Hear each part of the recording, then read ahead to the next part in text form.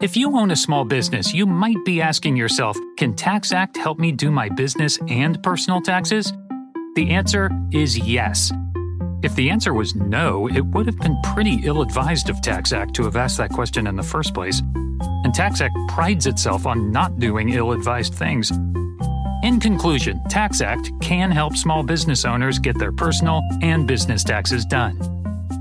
Tax Act, let's get them over with. Luxury is meant to be livable. Discover the new leather collection at Ashley with premium quality leather sofas, recliners, and more, all built to last. No matter how many spills, scuffs, or pet-related mishaps come its way, the leather collection at Ashley is made with the durability you need for the whole family. Shop the new leather collection at Ashley and find chairs starting at $499.99 and sofas at $599.99. Ashley, for the love of home.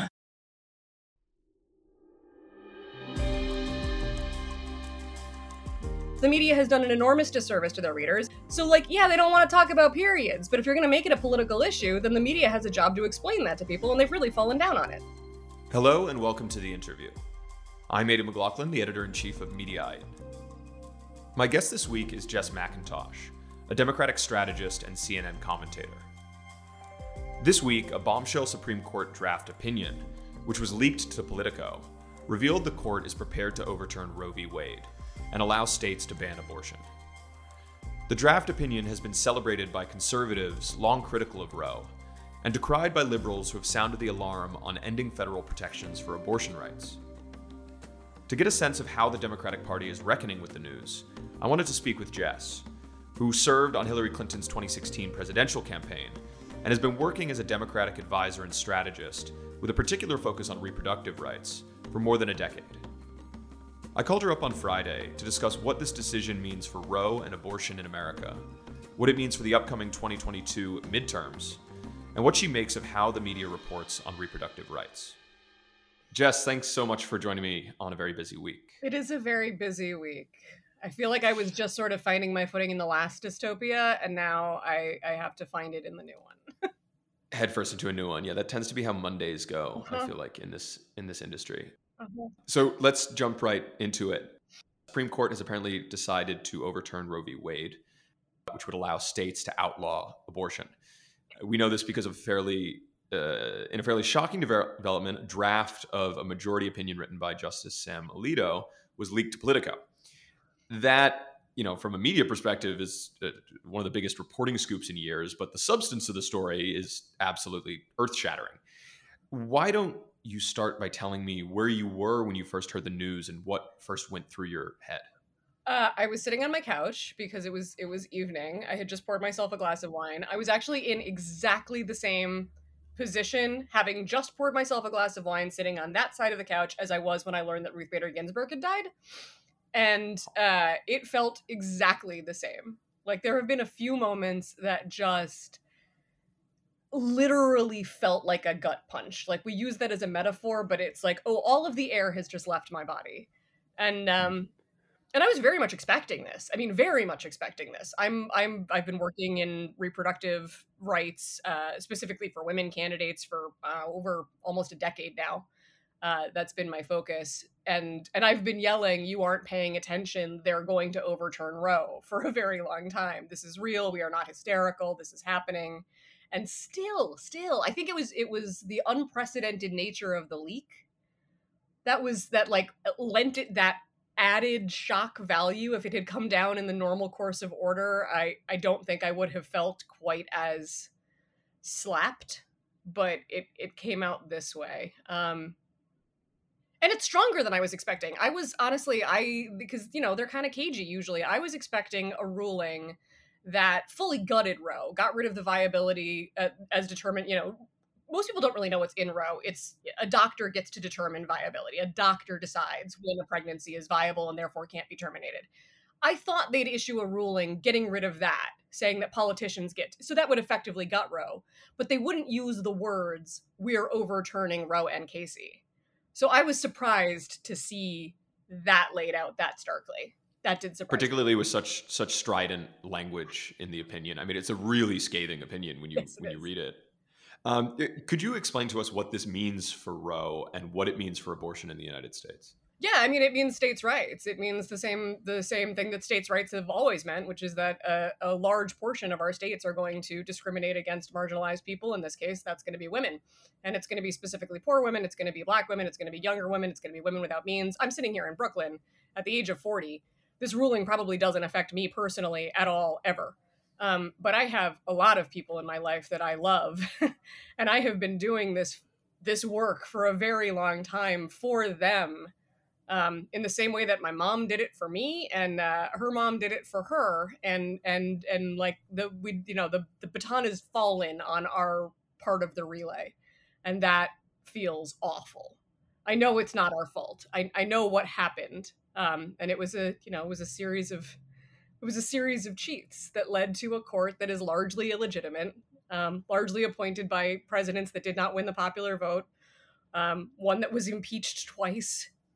We now know that perjury was committed in all of those 4 Supreme Court hearings. We know, and there are multiple reasons to call many of these justices illegitimate. But the Republicans installed them anyway. They broke rules to do it, and now we're sitting here stuck with the consequences.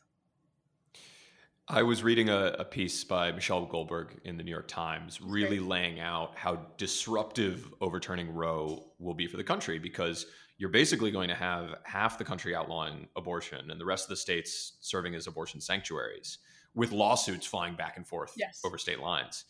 Is that divide that this is going to create in the country, is that a big concern to you as a strategist, as someone who works on campaigns? No, it's not about the people in red states are not going to be happy with what happens. Like, abortion is not actually a controversial issue. This is something that the media never, cannot get right. 70% of people supporting Roe v. Wade, supporting the right to abortion, those are the kinds of numbers that you get for clean water. We're not talking about something that the country is divided on. And if you ask that question in different ways, it becomes very obvious that even a majority of independents, even a sizable chunk of Republicans, don't want politicians deciding when and whether you become a parent.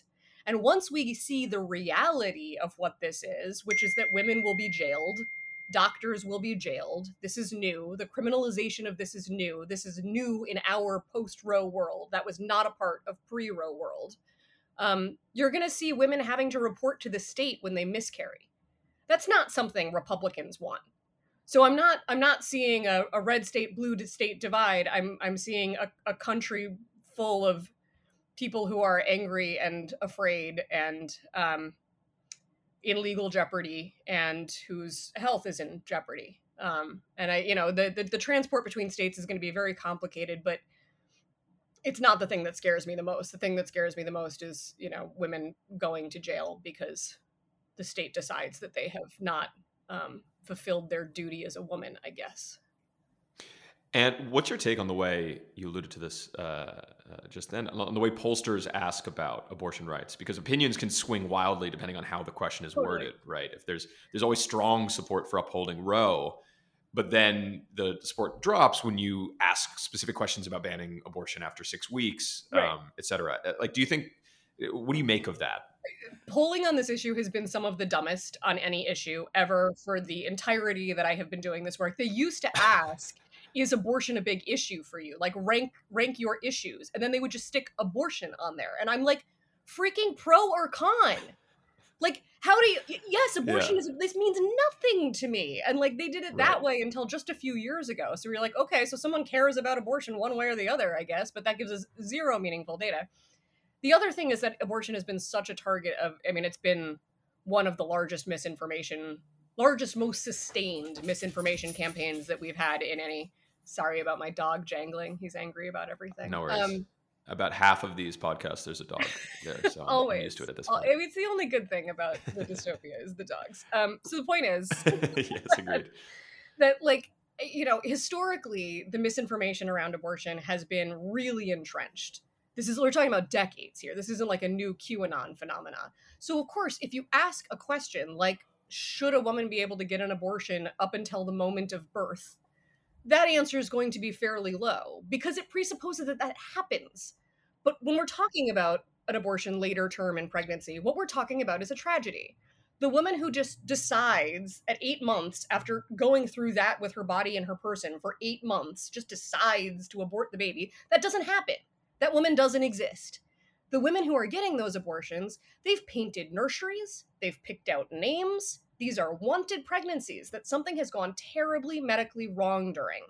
And if you ask the question that way, should a woman be forced to carry a fetus that's going to die immediately upon being born?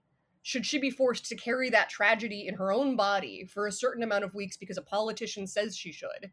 What do you think the answers are going to be on that? It's the same question as should we have abortion up until the moment of birth, but you're going to get two completely different sets from the exact same group of people on it. Do you have major concerns about the way that media reports on abortion rights? Do you think they're bad at explaining those sorts of things? I have major concerns with how media reports on abortion rights, and I think they are bad at explaining those things. A thing that I used to do on my Serious show that I would get tons of thank yous from guys on Twitter every time we did it. I would explain what a 6-week ban actually meant. Because if you say 6-week abortion ban, people are like, oh, you've got 6 weeks to get an abortion. Most men don't realize that pregnancy is marked at the time of your last period. So if you miss, let's say you get your period May 19th, you miss it June 19th.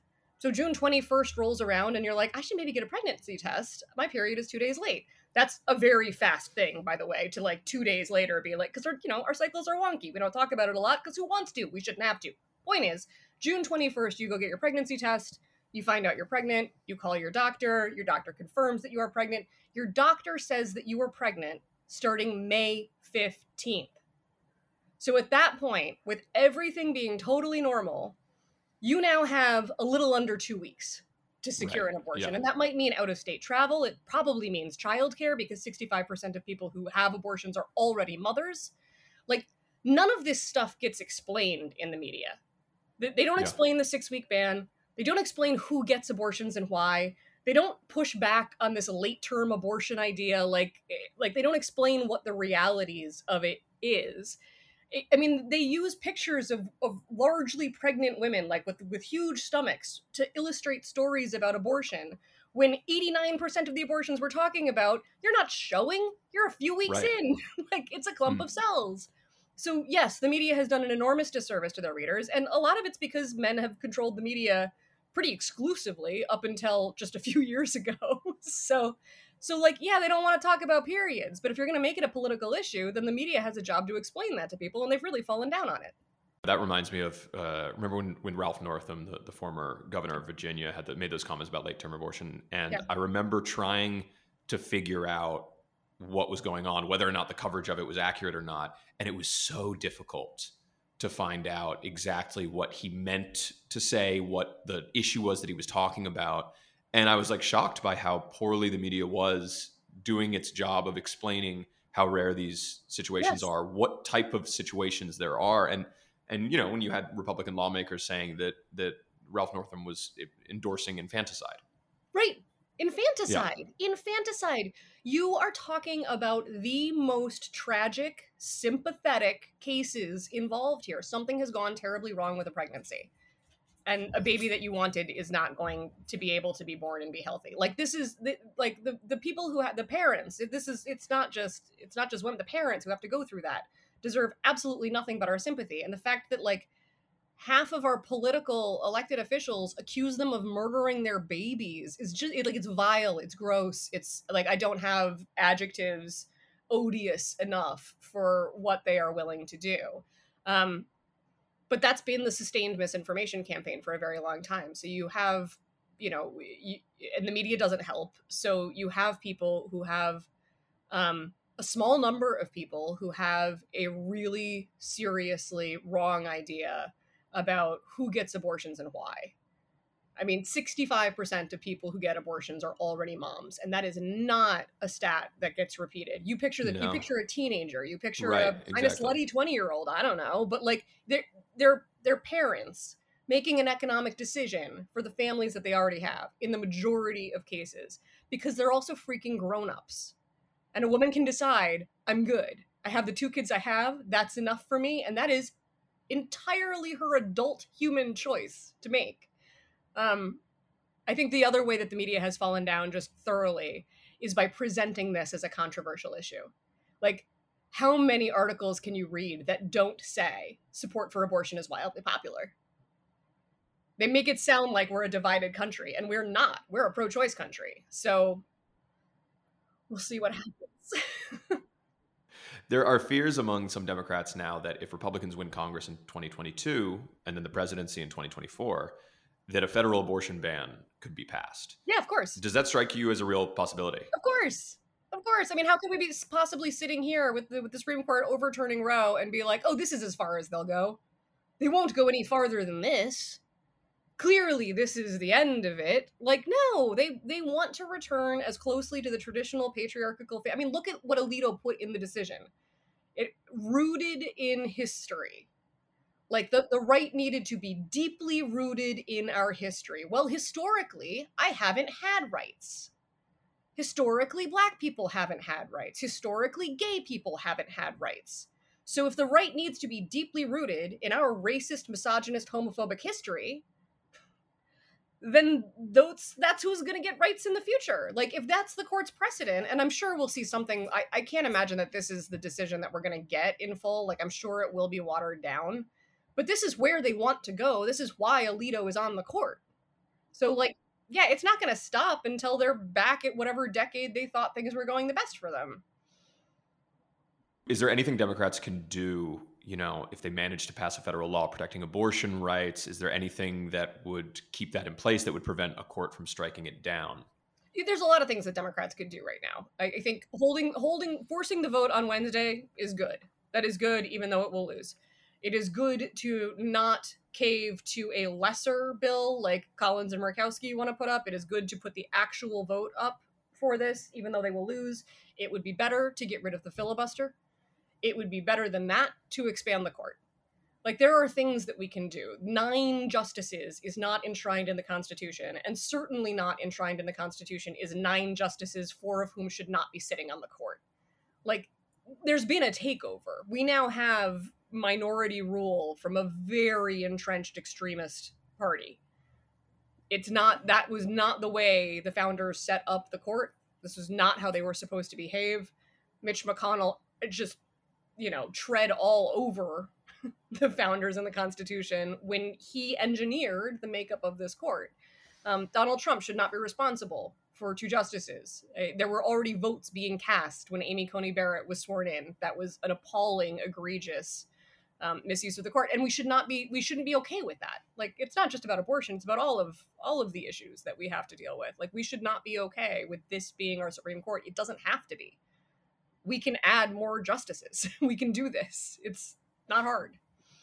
Now, you left your SiriusXM show, Signal Boost, which you hosted with Zerlina Maxwell. The timing was interesting. I assume it's to work on some campaigns ahead of the 2022 midterms.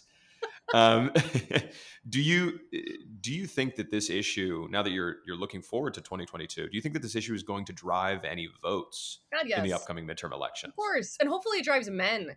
Like, men this is going to affect them too. Men have abortion stories, whether they tell them or not, whether they know them or not, they have them. Right. I mean, there are men who have jobs and careers and families that they wouldn't have had otherwise if the women in their life didn't have the right to abortion. And that is true after Roe was overturned as well. So I do expect, the men who say that this isn't their issue, the men who don't feel like this is their issue, like, I don't think they feel that way because they know if they got someone pregnant, they would skip town and change their name. Like, I don't think that that's true. I think that they simply never thought it would happen. And so they never really thought about what it would mean for them. And that's going to change. I also think there are a lot of independents, women who are swing voters don't really exist anymore, but women who are not terribly partisan, not terribly plugged into politics, who similarly thought that this couldn't possibly happen, that the right, they like to talk about it, but they're never actually going to do it. Well, now they've done it. So I do think the gender gap can still get wider. It is at the widest point it ever has been in history, but white women still vote Republican. That could change. That probably will change. And I do think we're going to see a lot of men waking up and realizing that their lives are different now. We have to deal with the the bodily autonomy issue. They're never going to be forced by the state to give birth, but they might be forced by the state to parent at any age, for any reason, already married, teenagers, disabled, not able to financially, so it doesn't matter. You're going to be forced to parent if that happens to you, by politicians. And I think a lot of guys who are sitting there like, I'm a little libertarian, neither party really speaks to me, like, that's going to speak to them. David French, the conservative writer and lawyer who's long argued against Roe, he had a piece in The Atlantic this week citing Ruth Bader Ginsburg's criticism of the ruling as too sweeping and therefore unstable. What do you make of arguments that, regardless of what you think of abortion rights and whether you support it, Roe itself was not the way to protect them? I don't give a crap. I'm sorry. I can't like devote any time or energy to David French's legal argument about whether or not the state is allowed to force me to give birth. Like, Roe's been serving just fine for 40 years. If you didn't have Republicans, 49 years, if you didn't have Republicans trying to chip away at it all the time, using any judicial measures that were available to them. I mean, how many abortion clinics closed because they demanded that hallways be wide enough to fit gurneys, which abortion clinics don't require? Like, saying that our law wasn't bold enough to stand up against every assault that they could think of is like, okay, well, maybe the problem is the assaults. Maybe the problem is not the law. Like, maybe the problem is not our protection. Maybe the problem is the fact that you keep firing arrows at it. Like, it's not about the fortification. It's about the opposing army. I just, like, I can't give any time to it. This is a basic human right. We're talking about bodily autonomy. Like, we're talking about the ability to decide when and whether to become a parent. We're talking about the ability to make medical decisions that will determine whether or not you live and die. Like, I just don't care. Do you think this is going to be the major issue going into the 2022 midterms? Is this what a lot of candidates are going to be focusing on, Democratic candidates? I don't know if the candidates are going to be focusing on it. It's definitely going to be a major issue for voters, but we're living in so many intersecting dystopias right now that, like, we're still in a pandemic. The economy is doing a ton of stuff that the economy is doing. We're on the brink of an international world war, and climate change is breathing down our necks. So, like, that's not to take anything away from the issue of Roe. It'll be my biggest motivating issue this year, but, I can forgive people if it's in their top 3 instead of the one that's driving them into the streets. But, like, the protests never stopped. The political leak happened. The Supreme Court filled up. They're still there. Like, the protests haven't even really started yet. It's like this weekend that we're looking for the big ones. So, I think we don't know whether this will be the issue of November, but it will certainly be an enormous driving force for the electorate. My last question, looking back on 2016 and the Clinton campaign, which you worked on. Yes. I know, I'm so sorry that I have to end it like this. It's stunning how consequential that election has ended up being, because thanks to, as you noted, like Mitch McConnell and Donald Trump, it resulted in a number of conservative justices being put on the Supreme Court in one president's term. Does that fill you with either anger about those who didn't support Clinton and about the way the media treated Clinton? Yes.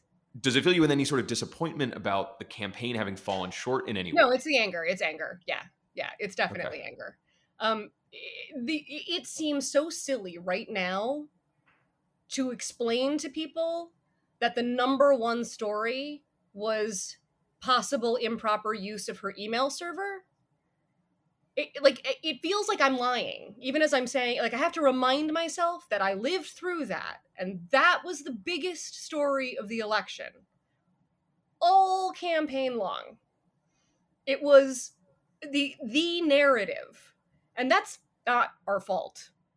Like, that's not the fault of the campaign. That's the fault of the media. Like, that, I don't even really blame I don't even blame the Trump voters and the Bernie bros as much as I blame the media for that.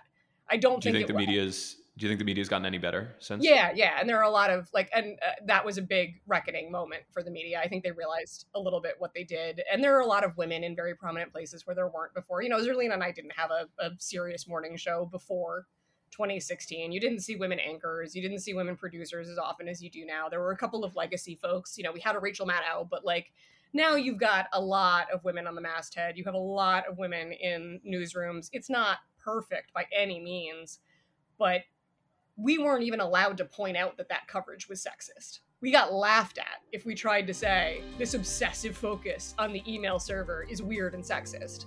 We would be laughed at in an interview. It didn't go well. Now it's such a given that like I don't even have to worry about saying it. It's like in the Hulu documentary about Hillary, like how weird and sexist that was. So like, yeah, no, mad. I'm just mad. I'm only getting madder. Well, Jess McIntosh, thanks so much for coming on the show. I really appreciate it. Thank you. I needed an outlet to vent for a minute. I really appreciate it. A good vent. Okay, I'm glad we could provide that platform. Thanks so much. Thank you for listening to this episode of The Interview. Please subscribe to The Interview on Apple Podcasts or Spotify, and check out coverage of my conversation with Jess McIntosh on Mediaite.com.